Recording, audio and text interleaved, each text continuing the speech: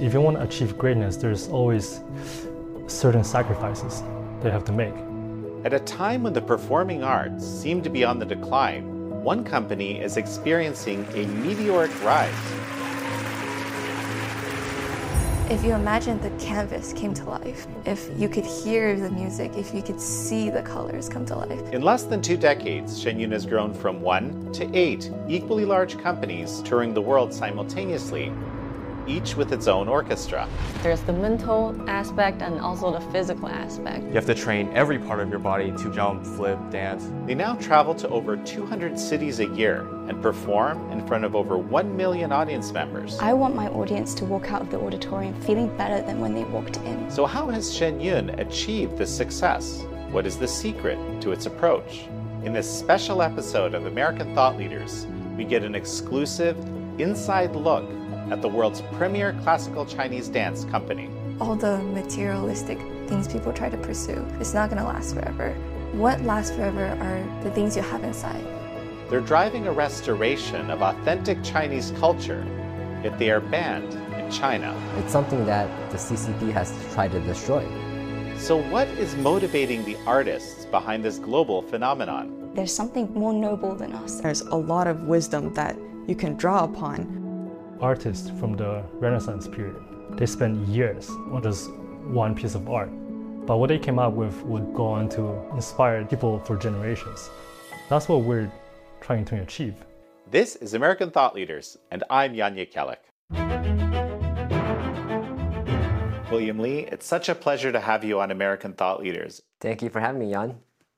For many of the audience members, it's unexpected that a show that focuses on traditional Chinese culture and dance and expression would be made in America. Right. When I tell people that Shen is made in America, a lot of people don't believe it. They think we're from China, people who don't understand us. And it's like a breath of fresh air when you come out of China where you're scared to say what you truly believe. But in America, you can speak freely.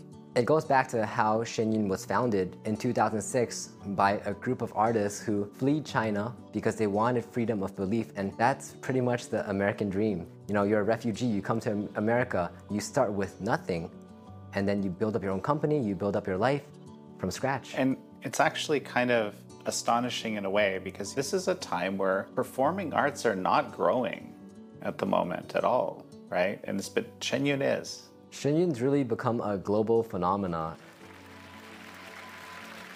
I don't think there's anyone who I talk to that haven't heard of Shen before. So you've been with Shen for quite some time. Yes. How many shows have you done?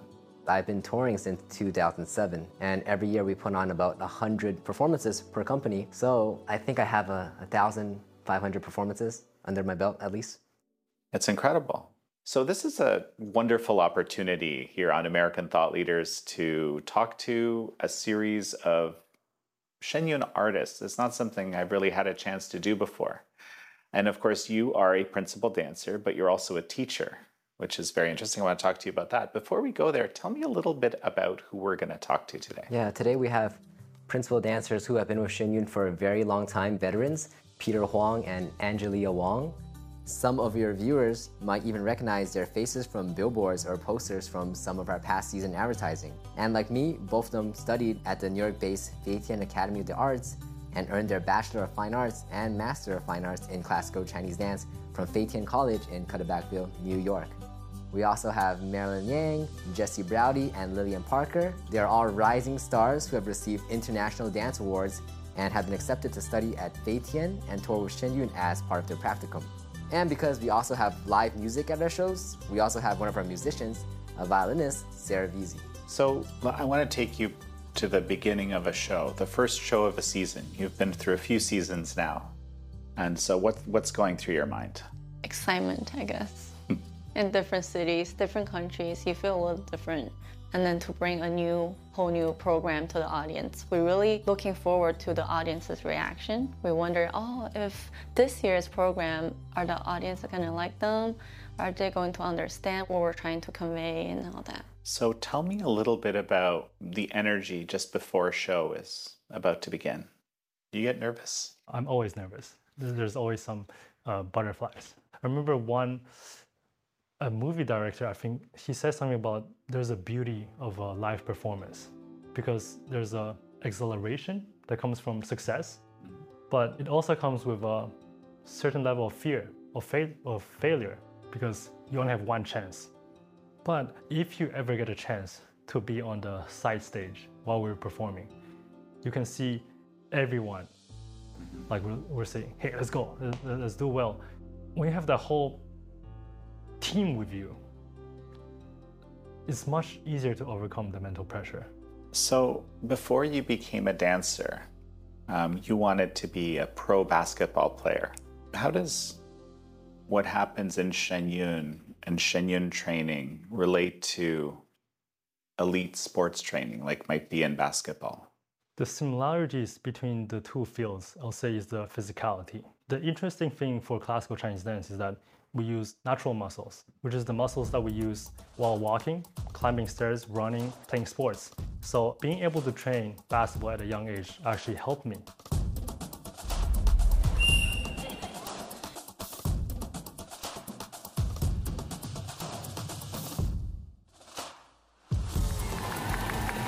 After being accepted to Feiting Academy Arts and then graduating, going to college, and becoming a Shenyun dancer,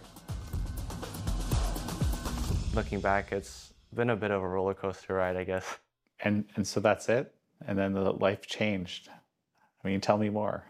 I started dancing when I was 14 years old. Before that, I had been playing baseball for roughly 7 years.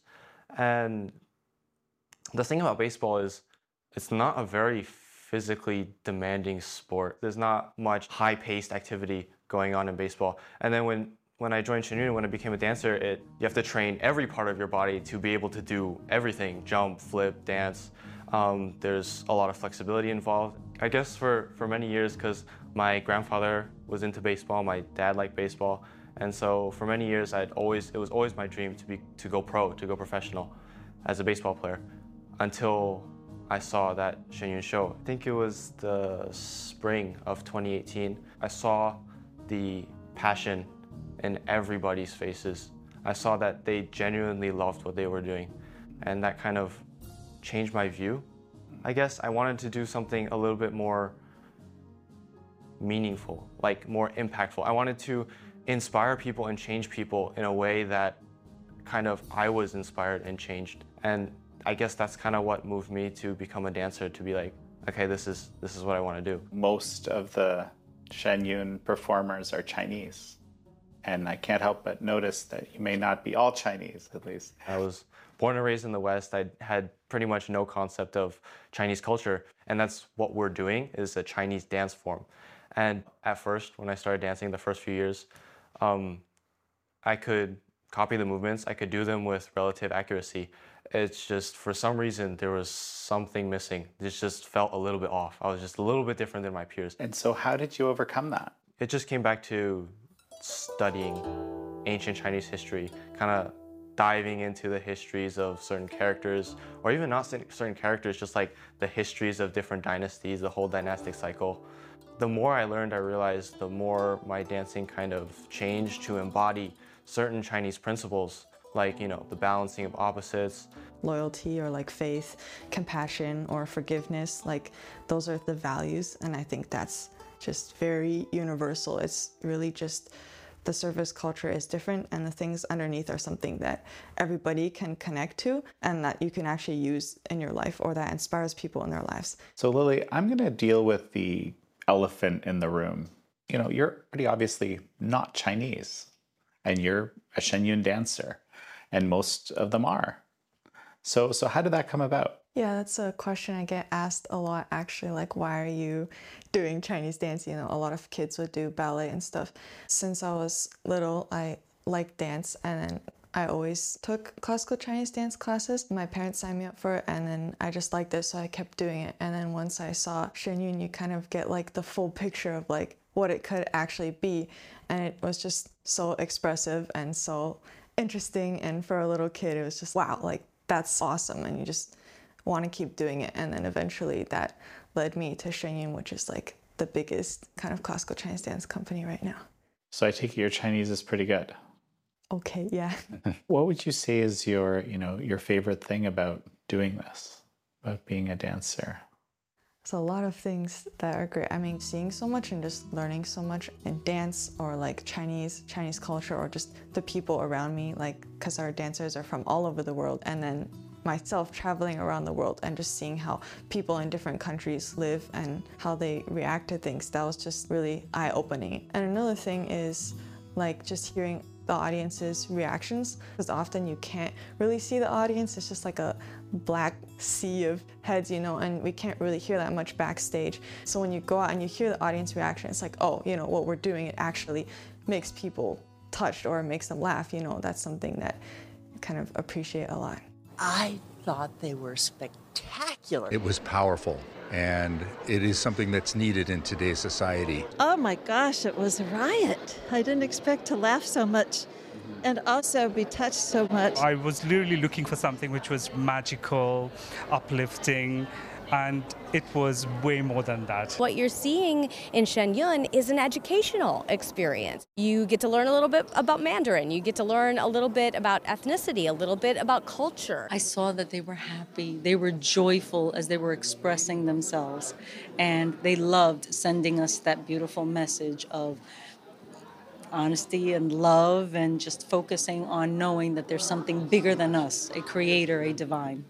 So what's a day in the life of a Shen Yun dancer? Let's start with when you're not on tour, and then maybe when you are on tour. The whole morning is just dance. So usually it's like dance class, which is like fundamentals and bar and stuff. And then we'll have rehearsals for the show, and then lunch. And then in the afternoon, we'll have academics. And then in the evening, just usually more rehearsals. And then in between the breaks, we'll do like self-practice and stuff. That's usually what a day on campus is like. And then on tour, it can vary a lot more depending on like the schedules and the shows. But if we have like an evening show and we're setting up, we'll usually go to the theater in the morning, we'll have class, and then we just spend like the whole afternoon like setting up the stage, setting up props, and then like rehearsing with the orchestra. And like we're just the dancers, we don't actually have to put everything up, but like all the curtains, the whole orchestra pit, everything's getting set up. And then just getting accustomed to the theater a bit, because every theater is different.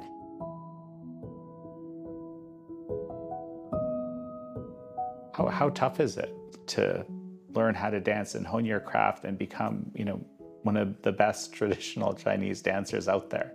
Well, as a dancer, you know, there's the mental aspect and also the physical aspect. If you're talking about physically, is it tough? Well, definitely it's a tough work, you know? But I guess every profession has its hardships. So I don't really think it's a big problem. Just get over with it. Just be tough, be strong. Get over the physical aspect. But mentally, I think, is to keep the passion for every show. I think that's the hardest part. Because over time, like you play the character through practices, rehearsals, dress rehearsals, and then you bring it to the audience. It's probably thousands of times already. But just to remind myself that the audience only come once. Dancing is just very, very physical. That is probably the most difficult thing. When you're tired, when you're down, what's gonna push you to, you know, get past that, get back up? And at Shen Yun, we create an entirely new performance every year, and our standard is world class. So of course the training is rigorous and our schedule is busy, but what we do is deeply rewarding and fulfilling for us as artists. So tell me about that. You know, there's going to be great days where you hit, perfection or almost close, but then you're going to have bad days too. It's like psychologically strenuous. How do you get through all that? Everyone, no matter who you are, you go through the hard days. You're always going to have the bad days, the days you don't want to get up. And for me, what really gives me hope and keeps me going is knowing that what I do is giving hope to others. Just seeing how people are so touched and changed from the show, it really touches us. And to know that what I'm doing can make a difference in other people's lives. If that means me getting up another day and pushing through another painful class, and it's more stretching or just stretching through all the sore muscles, if that makes a difference in someone's life, then that's worth it for me. And that's really what keeps me going. I guess I want to talk a little bit about some of what that takes, some of the personal sacrifice that might be involved. What is that like? No matter what field, if you want to achieve greatness, there's always certain sacrifices they have to make. For me personally, I would say the thing that we sacrifice the most is time. Whether it is your personal time, your free time, the time you spend on your hobbies, or time with family. But the better way to replace sacrifice, I would say, is to invest. You're investing time in the thing that you're working on, no matter what field. And for the arts, there's a lot of time you have to invest in order to improve. Take the artists from the Renaissance period. They spent years on just one piece of art. But what they came up with would go on to inspire people for generations. That's what we're trying to achieve. If you really want to have a taste of traditional culture, traditional art, maybe you would go to a museum, you look at the paintings, but in the end, they're just a painting. But Shen Yun is like, if you imagine the canvas came to life, if you could hear the music, if you could see the colors come to life, that's not something that you're just watching. I think that's really an experience. Let's say you know someone doesn't know anything about Chinese history, doesn't know anything about traditional Chinese culture. How would you explain to them how Shen Yun might be beneficial to their life? It might seem boring, I think, maybe to young people, like, oh, it's just like your ancient history. Like, why do you need to learn history? But there's so many stories from history that we can learn from, and history repeats itself. You can always look back and see how did other people handle these situations. And the world is so fast-paced, and to me, I feel like all the materialistic things people try to pursue, there's a ticking time to it. It's not gonna last forever. But what lasts forever are the things you have inside, the core values that you hold. In Chinese, there's a saying called 精神合一, and that literally translates to the instrument and the soul are one. And I think that means that in order to be a musician, in order to be an artist, you're going to be channeling your inner self into your art in order to speak to your audience about something. And I think nowadays a lot of people use it to vent their anger, vent their angst and their frustration. But composers like Mozart, I felt like he was really trying to reach to a realm a bit higher than maybe what we could reach, and trying to bring it down to us and to kind of make us think that, hey, there's something bigger than us. Hey, there's something more noble than us out there. We just need to try and reach it. I've spoken with many people about how Shen Yun seeks to portray authentic traditional Chinese culture. But when it comes to the orchestra, I mean, this seems like a completely new art form, actually, because you have a full Western orchestra and incorporating these Chinese instruments. That doesn't sound traditional. It sounds like something new. So can you kind of square this for me? Shen Yun Symphony Orchestra is definitely unique in that it has a really interesting blend of the Eastern and Western instruments.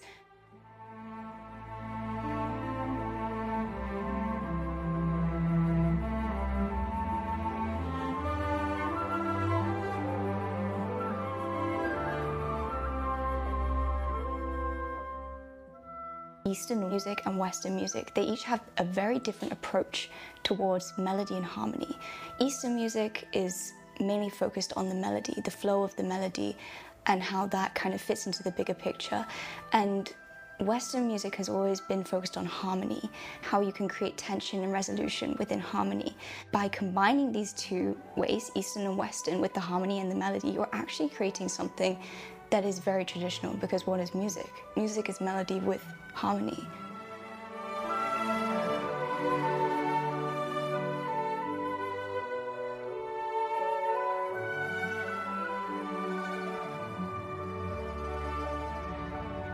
People talk about how in sync everyone is, or the flow, how remarkable the flow of the different pieces is. So how is that actually achieved?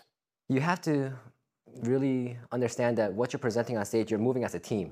You're dancing as a team. You're not dancing as an individual. You have so many dancers on stage at a time. You have to make sure that every single one of these dancers on stage is good. So that really goes back to our rehearsals. I actually lead a lot of the rehearsals. So I would watch everyone dancing. One person might stick out. I had to fix that movement before we can move on. You can't just leave one person, his movements can't look different, or else you're not synchronized. Right, and that's just the dance, right? And then, but there's also backdrop, which is incredibly immersive. So backdrop, dance, orchestra. It seems like an incredible amount of work and kind of logistics, frankly, to make this all happen. The simple answer is that we put a lot of hours into rehearsals. From that aspect, you'll see that the dancers look in sync. But on a deeper level, what's really in sync are our hearts. And what that means is the dancers and the artists, the musicians, we believe in the mission of Shen Yun. The mission of Shen Yun is to revive authentic traditional Chinese culture and to present that to the world. Why is it that we feel so strongly about this? It's because traditional Chinese culture is something that is almost lost. It's something that the CCP has tried to destroy. So we feel it in our hearts. This is something that needs to be done. It's something that the world should see. I think it's a really important thing to understand why Shen Yun can't perform in China. But at the same time, a lot of the dancers are from China. I think that why is very, very important. Why would the CCP not want people to see authentic traditional Chinese history? And that's because they're atheists, right? They don't believe in the divine. They only believe in themselves. And what do they want the Chinese people to believe? They want the Chinese people to only have faith and belief in the CCP. Going back 5,000 years, China has always been a spiritual nation. The people are not religious per se, but they've always been spiritual. They believe that there is the divine, there are ghosts, there are spirits, there are deities, and they are watching over people. And it drives people to become better. Like, if I'm in this room by myself, and I do something that's bad, I think nobody's watching me. But the Chinese people believe that there is somebody watching you. God is watching you. The divine is watching you. That is really a core part of Shen Yun. We want to show that Chinese civilization, authentic traditional Chinese history, has its roots in the divine, in spirituality. So they're very afraid of that because it's the opposite of their ideology. Well, and that ideology is so important to them, isn't it? Yeah. They want control. They want control of the people. For me, it's because of my faith, of my belief, and I practice Falun Dafa. It's a spiritual practice that believes in the principles of truthfulness, compassion, and forbearance. And a lot of the artists at Shen Yun practice Falun Dafa. And that's one of the reasons why Shen Yun is based in New York, because all over China in the 1990s, it was hugely popular doing the exercises and meditation of Falun Gong or Falun Dafa daily. Even the government estimated that 100 million people were practicing it. But because it was so popular, and because it was like reawakening the spirituality of China that the CCP had been actively wiping out through all of its persecution campaigns, like the Cultural Revolution and the Tiananmen Square Massacre, and so many others, in 1999, the CCP launched a persecution campaign against Falun Dafa. It was brutal and it was nationwide. There are many artists now at Shen Yun who were persecuted, and the persecution is still happening today. When I was in China, when I was growing up, I was scared to tell people that I practice Falun Dafa because the CCP is persecuting people. Even when I moved over to America and I had some Chinese friends, I would be afraid to tell them that. But now that I'm older, I think about it, I'm like, what is wrong with having faith? There's nothing wrong with it. What is wrong with believing in truthfulness, compassion, and forbearance? When I do things, I think about, if there's someone higher up watching me, I should make a better decision. And then you think about society. In a community, what if more people are faithful? What kind of decisions will they make? I've been thinking a lot about sort of elite military training. My sister-in-law's brother, he went through Ranger School, very, very difficult, very onerous. And very often people that are involved in these programs, they have something higher that drives them forward, right? So tell me a little bit about that, if that makes sense. I think it's really important to have something that's like your compass that's always pointing north inside, or else it's really easy to get distracted or lost. Just society nowadays. So I think faith is something that really grounds me. Tell me about that faith. Explain that to me. I came to school, I came to Shen Yun when I was not a practitioner. Most people were practitioners of Falun Gong. And they were very nice, and they never like, oh, you have to do this and all that. But every day they study the lecture of Falun Gong and they do meditation and exercises. So it was just a natural thing for me because everyone here was so nice. I was like, okay, let me try this too then. So truthfulness, compassion, tolerance, that actually guide me along my ways on my dance career. In traditional China, scholars or musicians or perhaps dancers, they would all have like these kind of practice of meditation or centering and all. It would be actually a central part of that, of their scholarship, of their dance, of their music. So, and how does that apply here? I think it's actually very similar, just maybe the methods of what we do are different in like modern times, but I think that idea of like meditating or like reflecting, it's basically the same. And I think just calming down, it's underrated. I think people are like, oh, that's just a waste of time, I'm just sitting there and like breathing. But when you calm down, you can see the bigger picture, you can see everything clearly, and then everything else you do after that is going to feel very different. I think there's perhaps some life advice in general for many people in what you just described. Tell me a little bit more about the culture of Shen Yun. I think in Shen Yun there's also this culture of selflessness, how you help each other, not just improve yourself. I remember my first year in Shen Yun. After we finish each CD, we have to strike out, right? And I see tenors, sopranos, conductors, principal dancers. They all help with striking out. There's no ego, there's no prima donnas in Shen Yun, and that's why we're able to be so successful. But what about, you, of course, I've seen you dance and you do very well at it. And I can imagine, a lot of people saying, oh, you're so great, you're such a fantastic dancer, all this stuff. How do you keep that from going to your head? I think what I try to do is just block out the noise, block out all the praise, because that's not going to help you. What I didn't realize until a few years in, maybe, was how big of a problem ego can be. Because as you improve as a dancer, you start to think, oh, like, I'm pretty good. And then once people start telling you your problems, because that's usually one of the few ways that you can improve really quickly is when other people see your problems and they point them out to you. And if you don't accept that, then there's no way to really improve. Back at home, I used to be involved in a lot of orchestras, and I found that there was a lot of competition about who gets the first stand, who gets the first violin, who gets the solos. And here, the culture is completely different. It's not even that it's kind of under the carpet kind of competition. It's genuinely everyone's kind of pushing each other to do better, wishing the best for each other. And it's more of the culture is kind of like, if you get a solo, if you're sitting first desk, you're genuinely happy for each other. And we are genuinely happy for each other. And there's no sense of fighting for a certain position or for a certain spot. What happens if someone does have a bit of an ego sometimes? Because I'm sure it must happen. There are people, right? But then it's mostly common when they first come to Shen Yun.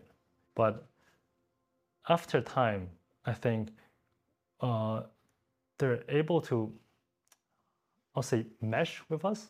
Mm-hmm. They see how other people carry themselves, right? And if you're the person with an ego, you stand out straight away. I think for them also is a process of learning and adapting, or maybe even cultivating, letting go of that. What about you? Did you have to go through a process like that? Yes, definitely. There was 1 year in Sydney where we're performing, and that was actually my first year of being a principal dancer. On one of the days, I injured my big toe. It popped out of the socket sideways, pop. And then I thought that I could keep going. But then every step I took, the toe would pop out again and go back, pop out again and go back. During intermission, in the middle of the show, we decided to switch positions to get me off. And all the dancers, not principal dancers, they just learned my positions on the spot. They learned new beats. They took out my techniques in a span of 15 minutes. I realized at that point that no matter how good you think you are, you're nobody without the people around you. Because you cannot do a whole show by yourself. It's a teamwork. I mean, that's incredible to hear a little bit of this insider knowledge, and that people can adjust that quickly. Everybody coming and helping you in that moment where you're struggling. Shen Yun is more of a family than it is a company. Now we have 8 companies and over 100 dancers. And I know every single dancer by their name. The bond that we have is so strong, and that no matter what happens on stage, like my injury that day, no matter what happens, we're always able to keep it together. Shen Yun has a beautiful campus, Dragon Springs. I'm wondering if you could kind of walk me through what you see when you arrive at the campus and you start walking through. We're located in New York, the Hudson Valley, and our campus consists of 2 parts. One is the traditional Tang-style Buddhist temple grounds, and the other is the facilities where we train. The first thing you see are big, beautiful Tang Dynasty temples. I remember my first time coming up, and it was some windy road in the middle of the forest, and didn't really know what to expect.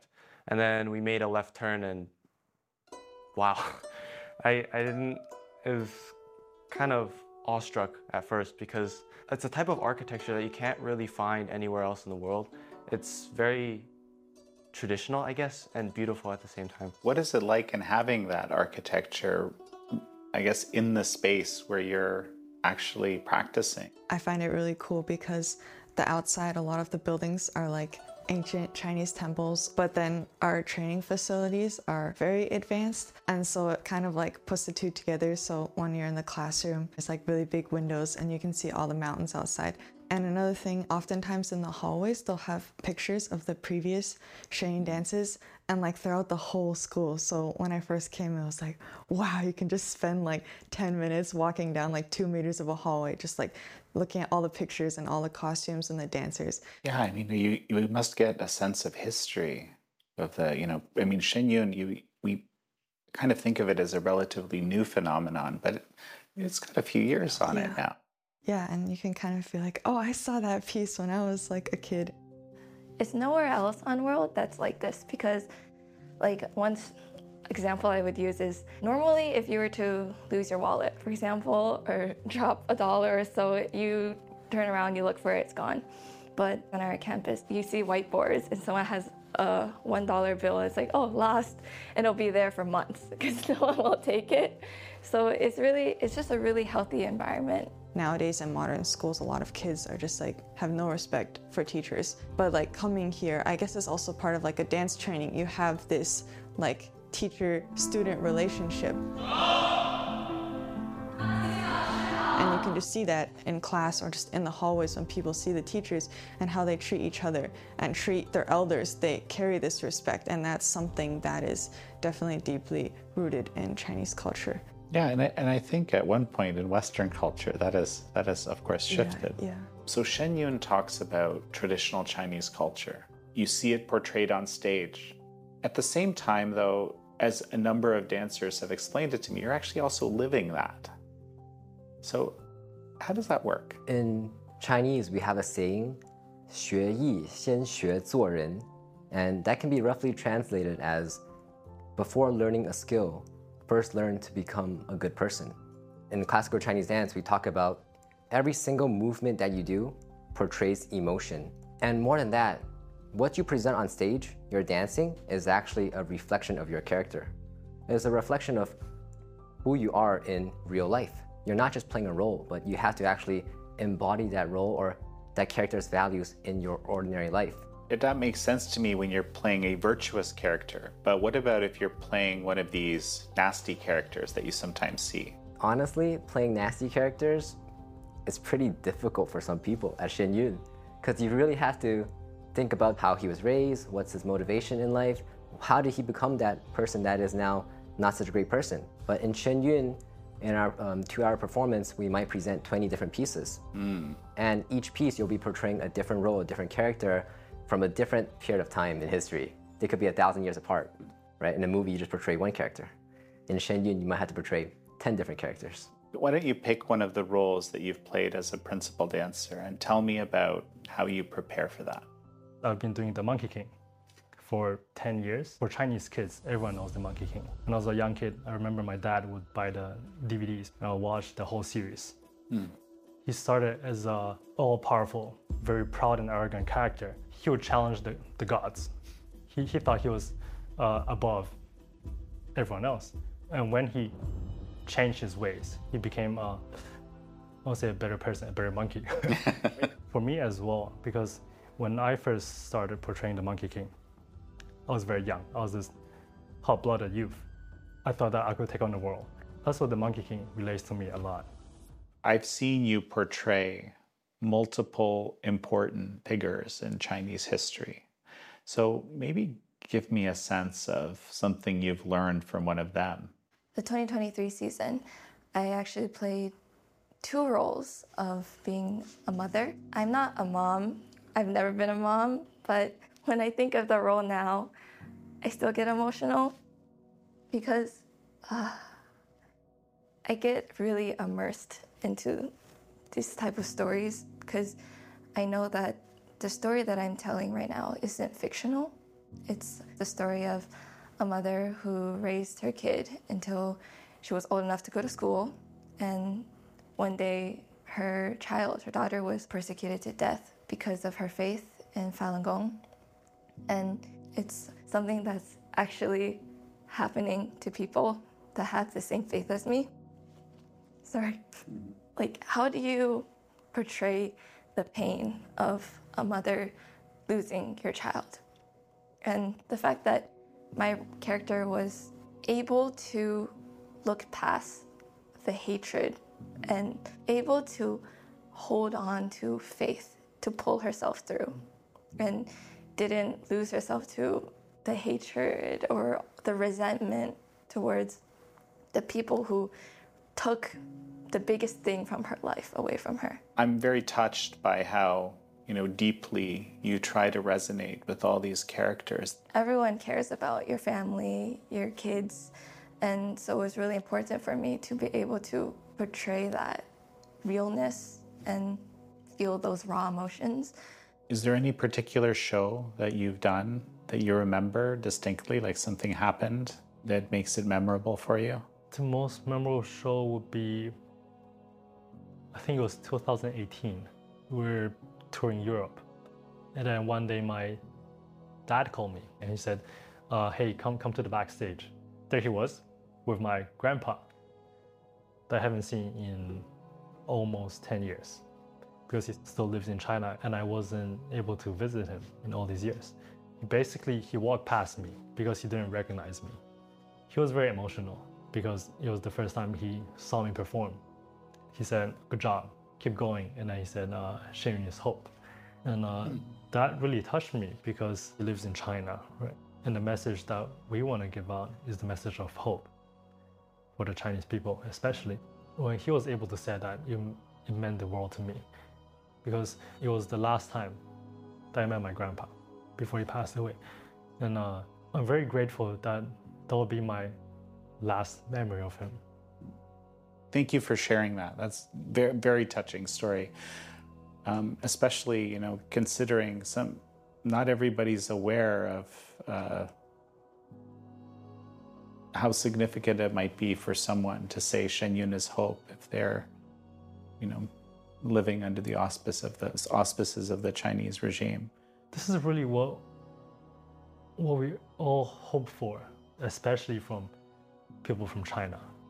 That's beautiful. This has been a really wonderful conversation where I've frankly learned a little bit of behind the scenes, what goes on with Shen Yun, who are the performers and who are the artists and so forth. Well, William Lee, it's such a pleasure to have had you on, and thanks again for bringing everybody with you. Thank you so much. Thank you. Thank you. Thank you. Thank you for having me. It was my pleasure. Thank you for having me. Thank you all for joining us on this episode of American Thought Leaders. I'm your host, Yanya Kellick.